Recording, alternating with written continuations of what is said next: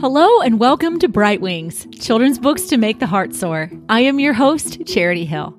The purpose of this conversation is to help mothers and fathers identify books that will liberate their children to embrace truth, goodness, and beauty.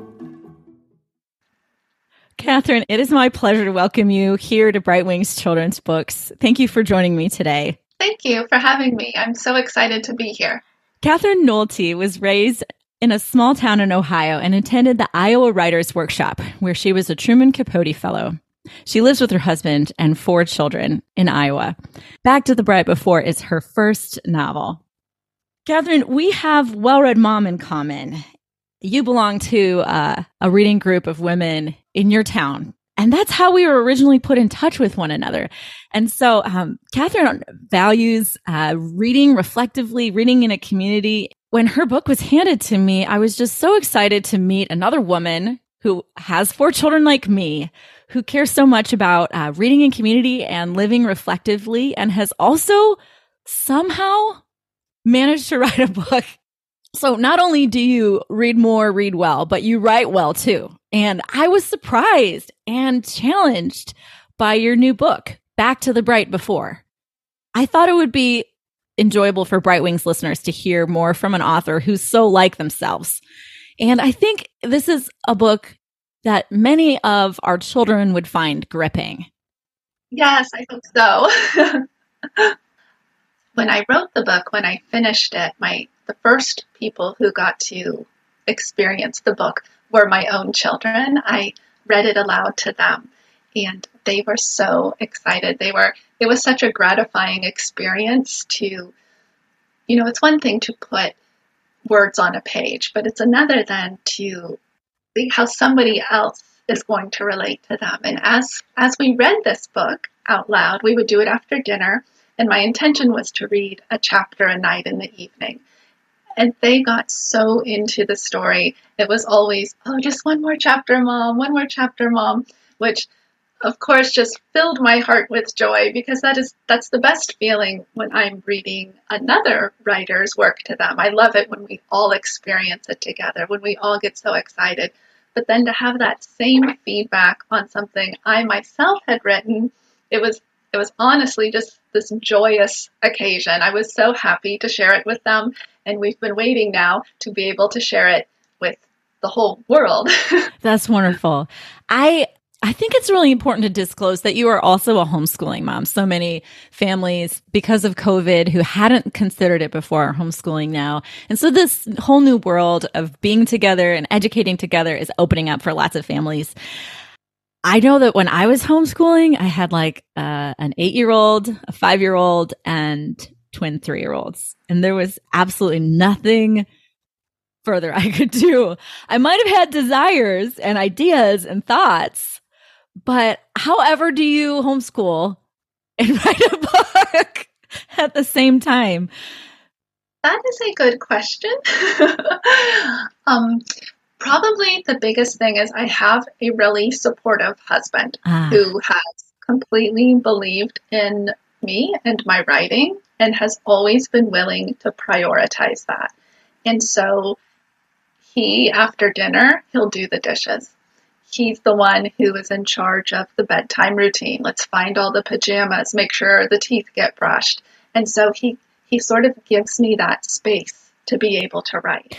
So do you write after dinner then, during that few hours in the evening? Yes, well, partly. So how we do it is, when I was writing Back to the Bright Before, I wrote it by hand in a notebook. That way I could just, whenever I had time, I could find the time and not be distracted, because I don't know if you're like me. When I log on to the computer, even just to do some work, I end up checking email, I read the news. Yeah. Yes. There's this multiplication of tasks once you open your computer that can really shatter your concentration and your focus and your consciousness in a million directions. Right. And so say I have a half hour to write, I could waste 20 minutes just messing around, right? And so I get rid of that distraction. So I have a notebook. And so I would write. I get up early at 5:30. So I would write for a little bit in the morning. We do school, until lunchtime. And then we do a quiet time in the afternoon where kids go to their own spaces where they can read, they can draw, they can play. If my older ones have some math or something they need to finish up. And so then I used that afternoon time as well to write. And then, like I said, in the evening, then I still feel, even though I'm with my children all day long, I feel like I can't just disappear all night long. And so I try to do, like, say, another hour in the evening.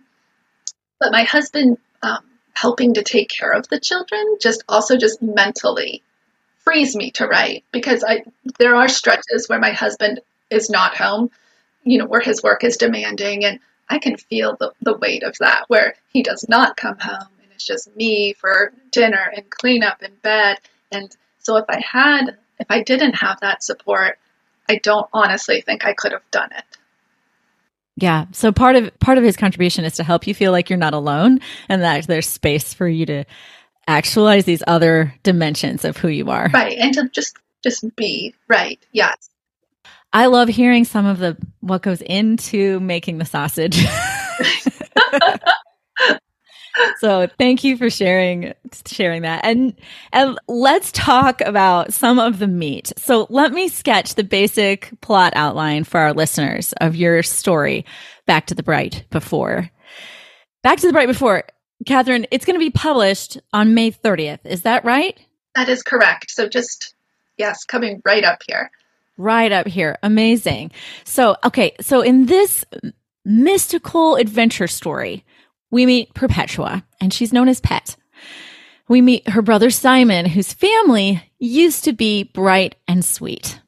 Pet and her mama would spend hours gardening, and her daddy would make wood sculptures. He's a chainsaw sculptor. And much of their income was from their dad being a chainsaw sculptor and going to fairs and doing demonstrations and selling his sculptures. But then Perpetua's daddy falls from a ladder, and the family's fortunes and happiness fall as well. 2 surgeries have not improved her daddy's injuries, and he won't or he can't leave his room. Pet's mother is working so hard as a waitress all the time, but still the family you get the impression that they have barely enough to eat. Pet is quite naturally a sunny, cheerful, and adaptable girl. And yet she's sort of darkened by this secret that she's not told anyone. And the secret is that she thinks it's her fault that her dad fell from the ladder.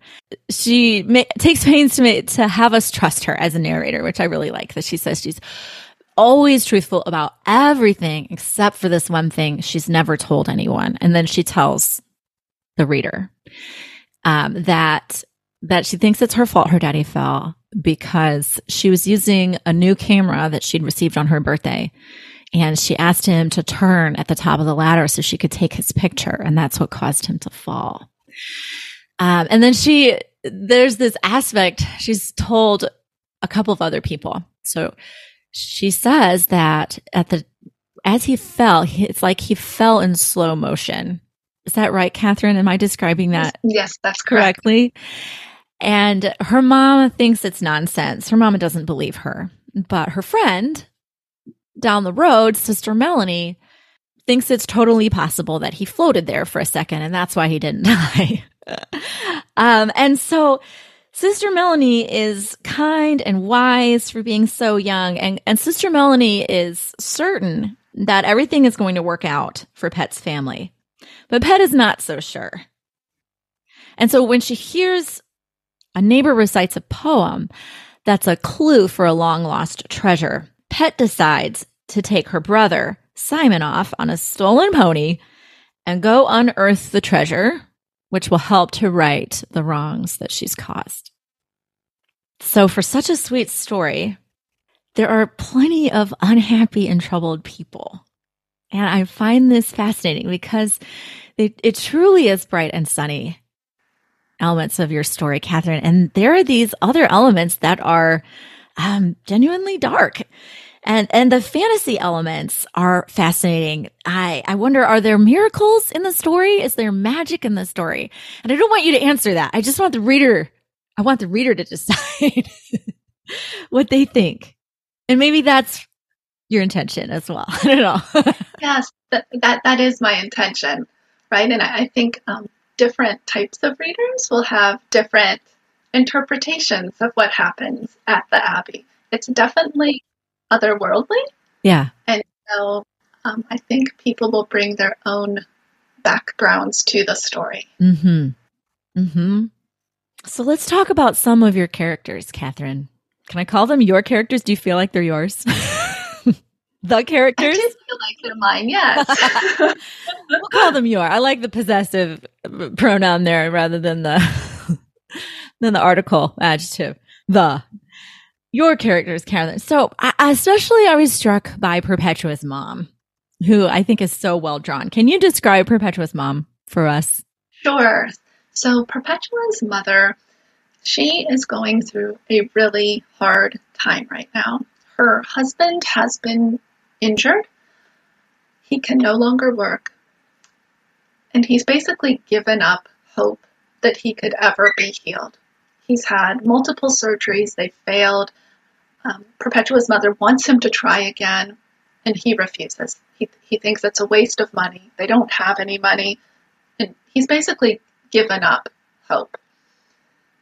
And so Perpetua's mother has been forced, because her husband isn't working and is basically despondent in a room on his own, she is shouldering everything. She's raising the children on her own. She's having to work extra shifts as a waitress at the restaurant. And she before the accident, she had this beautiful garden that she and Perpetua would tend together. She didn't plant a garden this year. You know, she tells Pet, I don't think spring is ever going to come again. She too is completely without hope. She can see no way out of her present situation. I like her so much as a character because I felt that way too. She's so believable because if you've been a mom for very long at all, you know, you enter a situation where perhaps none of us have been in a situation as dark as Perpetua's mom's. But perhaps some of us have actually been in darker situations. Perhaps we've had a child with cancer. Or any number of things. Definitely. Perpetua has these things that she says about her mom that sound just like something a kid would say or observe. Only if you've lived through anything difficult, or if you're the mother reading the story aloud, you see so much more about what Perpetua's observation about her mom means. And you can see that this woman is hanging by a thread. She's very angry. Like, her life has not worked out the way she thought it was going to. And there's like this resentment or anger at the way things are right now. That's right. That's exactly right. And I think for her mother too, whenever Perpetua tries to say something helpful or hopeful, her mother doesn't want to hear it. It hurts her mother to hope. Sometimes I think I've experienced this where you can want something so badly and it doesn't happen, and at least for me, it starts to hurt to keep hoping that the thing might happen, right? I just kind of want to pull away and give up. And that's where Perpetua's mother is in the story. It hurts too much. She can see no way forward. So she's so well done, Katherin. Thank you for giving us such a great mom character. Like, she obviously loves her family, and yet she's really, really struggling. So I love that you gave us all that dimension with her mom. It's quite interesting to me. Who is your publisher? Random House. Random House is published Back to the Bright Before. Random House is a very mainstream publisher, and I think a lot of us can understand a situation where, we're living in maybe we would acknowledge that we live in a somewhat post-Christian era nowadays. And it's not like we live in the Middle Ages where faith is everywhere all the time and monasteries are commonly popping up we all live down the road from a monastery or anything, right? But in this book, Perpetua does live down the road from a monastery, from the Monastery of Our Lady of Perpetual Help or something. Is that it? Because she notices her name on the sign. Yes, Perpetua, Perpetual. Yes. Yes. Yeah. And so this child is influenced and involved with a monastery of nuns that lives down the road from her in a rural area. Why did you do this? My family and I visited a monastery here in Iowa that is set just as it's described in Back to the Bright Before. So it's this hundreds of acres of valleys and forest, and we went there all together and to visit. And the nuns at this monastery, they also make candy for a living to support themselves. And when we went, we were so welcomed by the sisters. They just, even though on the one hand, it felt like we were sort of invading their personal space, they didn't make me feel that way. They were so welcoming to us. They had a flock of chickens. One of the sisters, a younger sister, showed my children how she fed them. The Mother Superior came out and asked my 9-year-old son if he would like to drive her around on the golf cart throughout the abbey. Awesome. I know, I was so awesome when she said that. I said, now he's never driven a golf cart before. And she said, oh, that's fine. We've all just received our evening blessings, so let's go for it. So I was a nervous wreck watching him drive her. But he did not wreck. They were fine. Everything was fine. But this abbey, it stuck with me when we went home. It's so different. The women there, they live lives completely opposite from my own life. I couldn't stop thinking about them and, their life of prayer and work.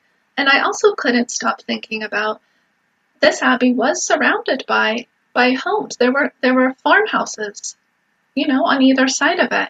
And I thought, what would that be like to grow up there, to live beside this abbey? Even if you weren't a person of faith at all, you would know it was there and you would know what it represented. What would that be like to have those sisters right next door?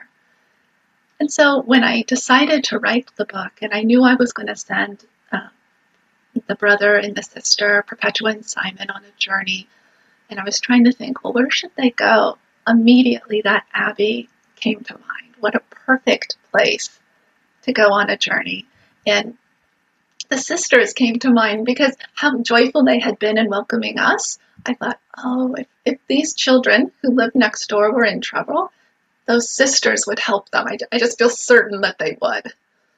A monastery in the Middle Ages is normal, but a monastery in our landscape is extraordinary. So that was the feeling that it gave me, is it contributed to this element of realistic fantasy, for lack of a better way to describe it. And so it added this element, rather, of believable strangeness, this sort of marvelous element that was very different and yet part and parcel of our world too. Also, something that I appreciated about the sisters is that this other aspect of the monastery and the sisters, and especially Sister Melanie's involvement, because we hear from her the most with Pet. What I liked is that sometimes when I read contemporary fiction, I feel a little trapped in the here and now quality of it, and that there's no sort of outside perspective to contemporary fiction. There's nobody speaking into perhaps the main character's situation from outside the situation in which like Pet is kind of trapped in a situation where everyone around her, all the adults, cannot help her. Her parents can't help her because they are both hopeless and can't figure out how to change the current circumstances. And yet there's somebody speaking into her circumstances with these words of hope and encouragement. And Sister Melanie is teaching her these Latin expressions. And so there's this exotic quality to this extraordinary element, right, to their friendship too. That's fun and interesting and intelligent. And so I loved that there was this way to escape, or this other reference point for Pet. Yes. And that's how I honestly felt when I visited the Abbey myself. It is like stepping into a different world. Time is different there, priorities are different there. And so the Abbey does for Perpetua, it's a different place. It's so far removed from what she lives on the day to day. And I mean, it does feel for her, I think, otherworldly. And so, in that perspective, like you said, it helps her to see outside of her present situation. And Sister Melanie does it in such a gentle way. Um, she's never trying to convert Perpetua. She's just gently guiding her. She is this beacon of light for Perpetua to turn to when things feel bleak. Let's talk a second about how Sister Melanie and Mama have different perspectives on the world. Do you mind, Katherin? I think it's like on page 25. It seems like Pet understands that Mama sees the world differently than the sisters do. And it says, Mama's eyes, so keen and clear, saw the world as it was right now. She saw a messy house, a restaurant full of hungry customers, and a hurt husband in his bed. But the nuns, they saw the world as it could be if you moved all the troublesome stuff out of the way. They saw a home built on love, a room filled with souls, and a man with 1,000 ideas just waiting to spring from his hands. Mama didn't hate the sisters. Please don't think that. She just couldn't understand them. And when you can't understand things, it's like you don't see it right, which is why she said things like, nobody gives you anything for free. Even though the nuns gave us free stuff all the time, eggs and honey and candy. Yes, that's right. And that was such a fun contrast to do between Sister Melanie and Mama. They are these two strong, important women in Perpetua's life. And Perpetua says about her mother, you know, she's mean now, but she knows mean now. That's right. She's mean, but she says, I love her anyway. And she does. She loves her mother so much. And she knows why her mother is acting mean. Perpetua even says, my mother is the smartest person I know. She is smarter even than my teachers. But there's something that Sister Melanie seems to know that Mama just doesn't understand. And so during the story, Perpetua, she's sort of having to work out, how do I view the world? Is it like my mother, whom I love dearly and who I can see is struggling so much and who I desperately want to help?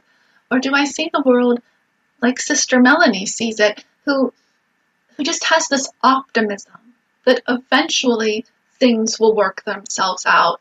And it's a quiet optimism. I don't think that Sister Melanie has, this false, oh, don't worry about anything, it'll be okay. But of course, as a nun, she believes that ultimately, at the very end, the story will work itself out, but probably in a different way than Mama does. Katherin, you seem to be okay in Back to the Bright Before with telling children that there's outright evil in the world, which I appreciate. I do think there's a difference. And I especially want to talk about Gordon, who's the antagonist, right, in the story. Even Gordon's mother, he makes her uncomfortable. And Pet's mother has warned her, even before the troubles in the family, I think, started, to stay away from Gordon. And Pet recognizes he's a very different man than my daddy is. That's right. Gordon, from the very beginning, is this dark force in the book. Like you, perhaps, I wish that there were not evil, bad things in the world. I wish that I did not have to teach my children that there are evil, bad things in the world. But of course there are.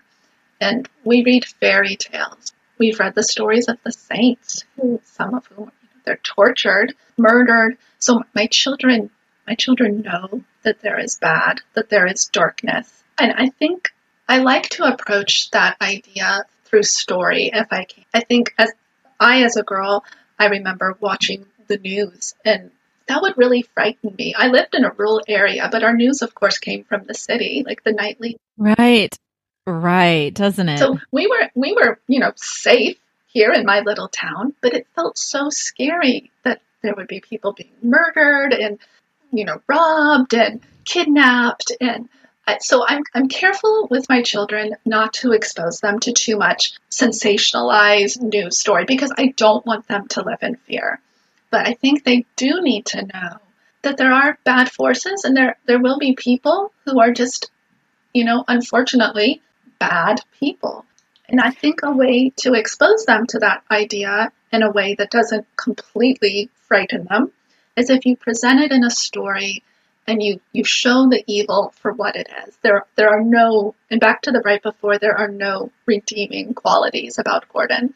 We don't get even a little bit of sympathy for this man, like, oh, well, maybe he had some horrible thing happen to him that can explain why His mom seems like a good, generous and kind woman, gentle person. You're right. And it's like Gordon became this way through his own choices. Like as an adult reading the book, I just think. And then, but I also like how you gave us a warm up about Gordon. You gave us this prep, like he makes me feel uncomfortable. I feel a little scared around him. Even his mother is uncomfortable around him. My mom has warned me about him. And so you kind of are teaching children to develop their radar, their feelers for who makes me feel unsafe. That's right. And I need to be attuned to who may be bad. That's right. Yes. In Perpetua, she is not tricked by Gordon. She knows from the very start, this is a bad person. The only reason in the beginning of the story she even is in his presence is to visit his kind mother. Right. Right. So she almost has to see him in order to visit this neighbor who I think she has a little bit of pity for. She can sense that the mother is scared of her own son. Yeah, and Gordon seems to be very deliberate. He's menacing on purpose to the children. He's scary. Like he's scary in a way that's all too easy to believe. He's willing to be violent to the children, and maybe at one point he accidentally hurt Simon. Not sure if what happens there is intentional or not. He's willing to be violent to the children. And it's good to have representations, I think, for our children that help to attune them to these things of awareness and prudence. And yet at the same time, even though the children are not they're not tricked, they still confront him. And I wonder if we could talk about that. The children, in a certain sense, they're not seeking out Gordon. They're trying to get away from him. But when they're confronted with him, they don't back down. They tangle with him, even though they're super outmanned. That's right. And I do think I should make it clear that they don't directly on their own decide, let's go get Gordon. He's pursuing them. Right. They know that Perpetua is determined to find the treasure, and she's warned that Gordon is going to try to find the treasure too. But she decides she is not going to let that bad fact persuade her. She knows if she can find the treasure, good things will happen. And she's not going to then let this evil force stop her. I think there is a moment in the story where the children do have to confront Gordon, but it's only out of love for each other, where Gordon is directly threatening them in a situation where then they get this sort of inner strength to go after him. But all other times in the story, it's him following them and pursuing them. And they do their best actually to try to avoid Gordon, right? They know he's this bad force, but Perpetua, though, is determined not to let that negative energy, if you will, affect her family's potential good fortune. That contentiousness is done, I think, in such a healthy way. And I think it's also good, that good because it's true to life. We see how Gordon won't be deterred from what he wants either in a way that's evil, and that his actions have consequences. You were just talking about how Perpetua is determined to seek out this coin in order to change her family's fortunes. And what motivates her to leave? And is her journey a spiritual one? Well, she leaves because she thinks she has no other choice. She can recognize the situation that her family's in, and she has decided that she knows how to fix the situation. And once she has that realization, I don't think there's any way that she would not try to save her family. She loves them so much. And of course, she's a child. What can she do, right? And so there's probably a little bit of naivety there. However, she's determined to do what she can to make the situation right. And I should, make it clear that when she leaves, she's worried about leaving. She knows that her mother and father are going to be worried about her and Simon. So she doesn't take the decision lightly at all. She makes sure she leaves them a note, and she feels very responsible for her little brother on the journey. She knows, hey, I've taken him, from his parents. And so it is up to me to keep us both safe. And so that is a weight that she freely carries on her family's behalf. Whether her journey is spiritual, that's a good question. In the one sense, it's purely a physical quest, in that there's an object she wants to find because she has complete faith that if she can find this object, her family will return to how it once was. On the other hand, though, as she goes on this journey, she has to confront things that she's never confronted before as a child. Yes, misfortune has befallen her parents, and then in an indirect way, her too. But this is the first time is on this journey where bad things happen directly to her and directly to Simon. And so there are points on the journey where she admits, oh, I finally see how Daddy feels or how Mama feels. I feel like them right now. How like there are no good choices. And no matter what you do, you fail. And she has those moments repeatedly. And each time then, she thinks about Sister Melanie and how Sister Melanie has told her, in life, you have to make a choice. And sometimes things happen to us, of course, we do not choose at all, and we would never choose.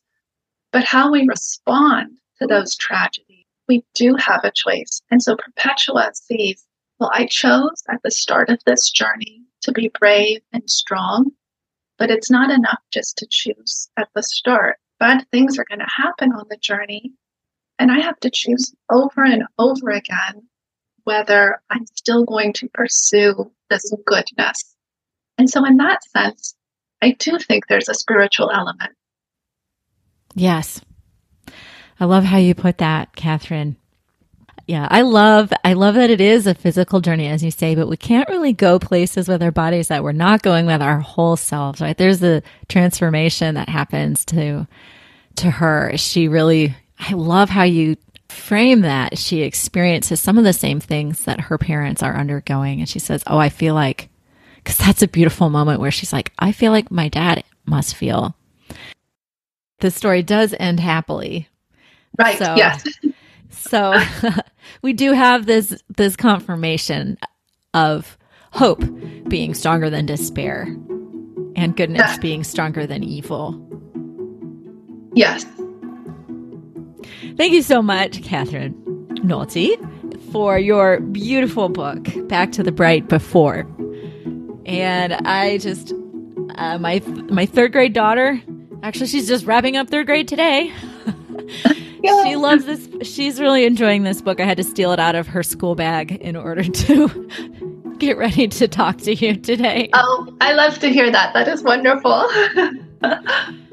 So it's in stores? Yes, May 30th. Yes. Beautiful. Great. Katherin, thank you again. Thanks for joining me here on Bright Wings. Well, thank you so much for having me. I had so much fun talking to you.